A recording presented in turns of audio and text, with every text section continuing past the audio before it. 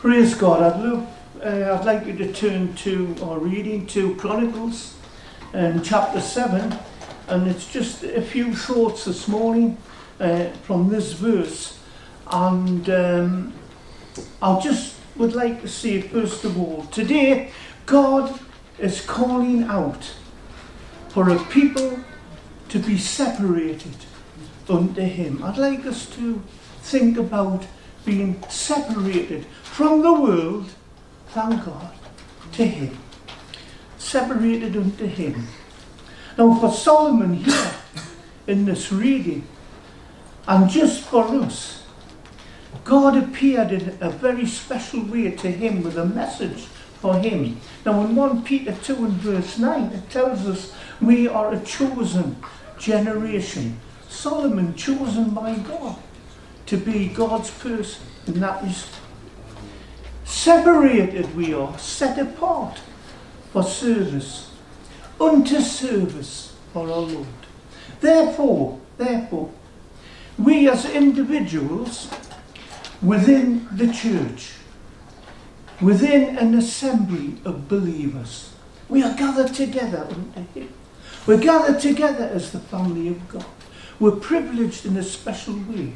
But yet together, yet we're individuals with our own thoughts, with our own feelings, with our own desires, our own emotions. How we approach our God this morning is entirely up to us. And here we are today then, the church, even the church evangelical, so-called, is falling short of the spiritual standards required in the Lord's service. It's a sad reflection today on our society, and sadly on many who profess to know Jesus Christ and are evangelical in thought and in teaching. How sad it is that when God provides His living word for us, there's a negligence of the word of God. So I would like to bring 3 areas required we need to be active in. And the first one is this: we need to be a praying people, a people that prays. Why? How vital, how important to our spiritual well-being. If you notice with Solomon, he was praying. Solomon, you see, stands before God, interceding, praying to God. When you read through that chapter, he's flat on his face at the end, because that's what the presence of God brings into the life of every believer. Or it ought to. It ought to bring us to the point, to the place of acknowledgement to our God, the way we ought to be, how we are before Him. For in the verse that we read, there's an if my people, God is saying. This is the message to us. It's the message to Him. It's the message to the church in every generation, especially today. If, a very small word with a massive implication in every situation. If my people who are called by my name, if we are called by the name of our God, then we have a requirement to be God's people, the way we ought to be. Called, separated unto service. But it comes with a requirement. It's all right being separated, but the requirement is this: shall humble themselves. How can we approach a holy God without being humble? When our Lord and Saviour Himself sacrificed Himself upon a cross, laid aside His heavenly glory, took on humanity to die for a sinful world, to die for us as individuals. We must come before the Lord in humility, and that's how it ought to be.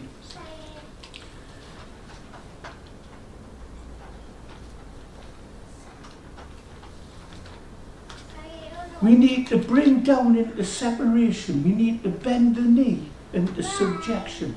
This is what praying is. This is what Solomon did. Here to intercede, to seek and to strive after. This is what we need to do in worship and prayer, a desire, a request. You see, when we are seeking God and asking Him what we need to be and what we need to do in His service for Him, then God will answer. God will answer, and He will answer in two ways. He will answer first of all to heal. There is need of healing today in every situation. People are hurting.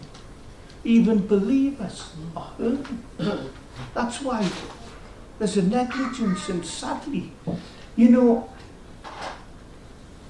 hurts can only be healed through Jesus Christ. If you're hurting today, if there's something someone's done to you, or you feel you're not right and you need to get yourself right with God, allow Him to heal you by His Spirit. Don't dwell on anything that's going to hinder or hold you back. It means here, the actual meaning, thoroughly to make whole. To be absolutely whole is the meaning of the word. To seek is to strive after in its original sense, to worship, and to pray, as I've said, is to intercede. Then with healing comes hearing. I will heal, God says, and I will hear. Thank God His ear is always open. Thank God there's never a time when He's not near. He's always there for us whenever we need Him. How sad that we are not there for Him at times when we ought to. But He's there for us every time. Never a time when God is not with us. And the word here means this. He will attentively discern. God attentively listens. I'm not the best listener, sadly. I'm a little bit deaf. So people have got to repeat themselves, and they say, get your ears watched. Maybe that might be true. But with God, you see, His ear is listening all of the time. He is not deaf in any sense. No. He listens and He answers prayer. Thank God we need to be a praying people and practicing the presence of God. Let's practice the presence of God. For prayer is knowing, first of all, the mind of God. In communication, this is how we talk to our Saviour. This is how we communicate with our God. We're listening to Him as we talk to Him all of the time. Communication then and conversation, just very quickly. The age of the mobile, I must admit, I'm not the best with it. But the playground of the young, mainly. That to me is, you bump into people, especially young people like that. Because they live on the phone. But it's communication. It's actually, apart from when they're playing whatever it is, communication. That's, to me, that's what it's for. Now, presence then is always best. It's always nice to be present with people coming together, to church especially.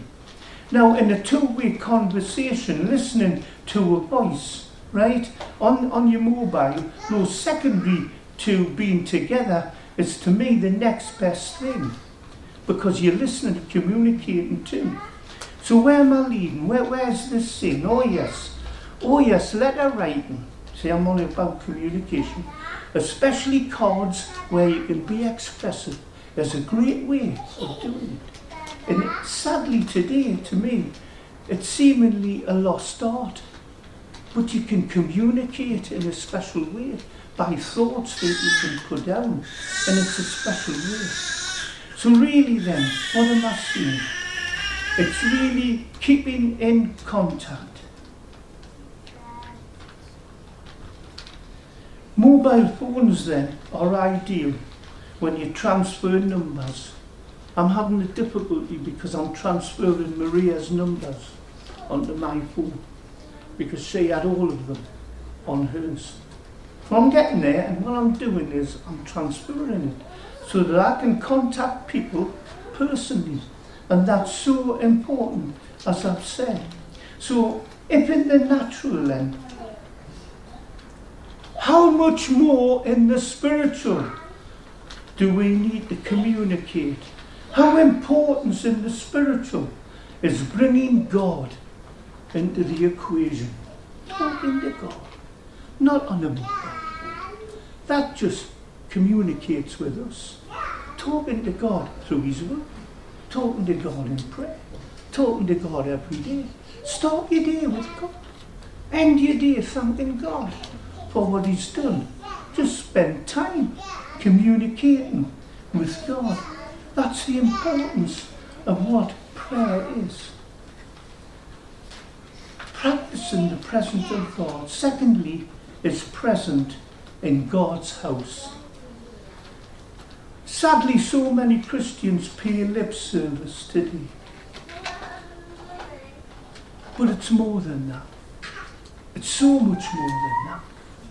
It's a heartfelt experience, expressing just how we feel towards our God. It really is. How precious is the privilege of presenting ourselves before God in His house with His people, just like we're doing today on the Lord's Day morning. What a lovely day it is. It's His day to express thanks and thanksgiving to Him, and also spend time together, you see. So the question then arrives is, how do I come into God's house? Spending time with the Lord before I come. When there, what am I presenting to Him in my praise and worship? These are questions that we have to ask ourselves and consider very carefully along these lines. And then lastly and thirdly, come with something. Come with something to give. God gives all of the time. He gives abundantly to us everything and all we'll ever need. He's a giving God. We know that. We experience that. We know that to be true. Come with something to give to God, but also there's this, open to receive, because it's two-way, it's the communication. Like I've said, talking and listening. And you know, there's also something special about the household of faith, the family of God. We can share together as believers things that matter most to us. You know, where else can we get encouragement? Where else can we be fed by the Word of God? Where else can we feel the power and the presence and the ministry of God speaking directly into our lives unless we are listening to the Word of God? And that's secondly then. Not only are we to be a praying people, we are to be a Bible-based people and filled wholly with the Word of God. If we are filled with the Word of God, Bible-based in every sense of the word, what great encouragement do we have? What better encouragement can we give and share with others? Filled with the Word of God. There is never a substitute to be filled with the Word of God. Read it, live in it. I'm talking to the children. I'm talking to me. I'm talking to us all. Listen to it, live by it, live in it, practice it, do everything like your way by it. Make the Word of God the priority in your life, in my life. Then, question again, how can I feed others unless I am fed myself?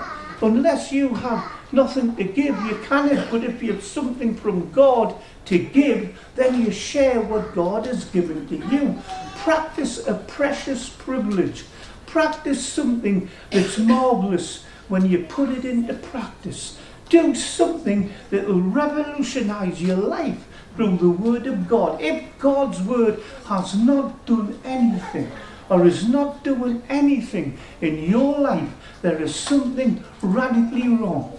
Get it put right. Just simply open up to the Word of God. Open up to God Himself. It's twofold, you see. Firstly, the Word God gives to me as I wait upon Him. The Word God gives to us as we are waiting upon Him. But we've got to wait upon Him. Then secondly, this to me is vitally important. This to me is one of the greatest things that we ought always to do and practice in the Church of God. While we wait and ask God upon Him what we need. The Word manifested faithfully by my pastor as he waits upon his ministry. And every pastor of each Church of God, as they wait upon their ministry, and are led by the Spirit, and minister to the church, the shepherd ministering to the sheep, his people, then if we come prepared to give, open to listen, with something to share, listen to the Word of God through the man of God. He is God's chosen representative to present God's Word in the giving assembly where He is. And He's faithful in ministry. And He's loving in every situation. And therefore we need to respond in that way. So add to this then, listening, and I've used this word.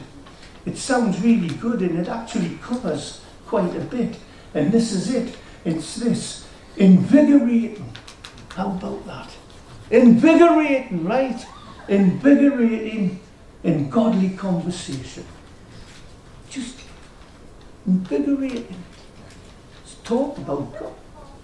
You know, we can talk and we talk about everything under the sun. And it's right in its place. It is right. But how often am I talking about God? How often am I sharing the things God gives me? And I must ask myself the question, as you must ask yourself, and every believer asks the same question. What are we doing? What am I doing?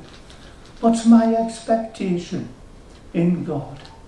Yes, invigorating conversation with others, especially in the church. And then thirdly, lastly, a praying people, yes. A Bible-based people, certain. But then we need to be a godly, effective people in action. Because all of this has to have an action. We can take everything in unless we give it out. That's where it remains. God does not want or ever requires us to take unto ourselves that which will feed us, yes it is. That which will build us up, yes it is. But we have a duty in God, more than that, a desire, even deeper than that, a devotion, to share and give the things of God. Listen, if God opens you up, and you've got to be real before God, like Solomon, who stood and ended up flat on his face before God. Because you cannot stand in the presence of God and not be different and not be changed. You can listen to the Word of God all day, all night, forever. If you never practice it, you've missed out. When God never ever wants that, ever. He wants us to be effective as His people. Now at verse 14, I've gone off me reading, but God will not only heal, we've seen it. God will not only heal, but it also adds this, very important. I will forgive, He says. I will forgive their sin. We all get it wrong. At times You never get it right.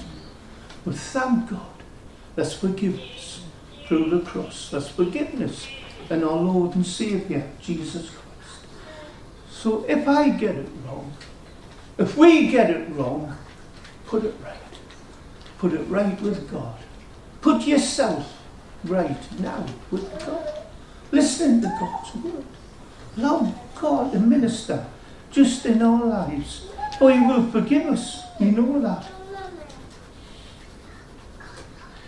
Here lies then, in effect, the essence of a loving, forgiving Father God through and in His Son, our Lord and Saviour, Jesus Christ. Remember, in the providence of God, in God's providence, let us be all three. Praying people, a Bible-based people, and a godly, effective people.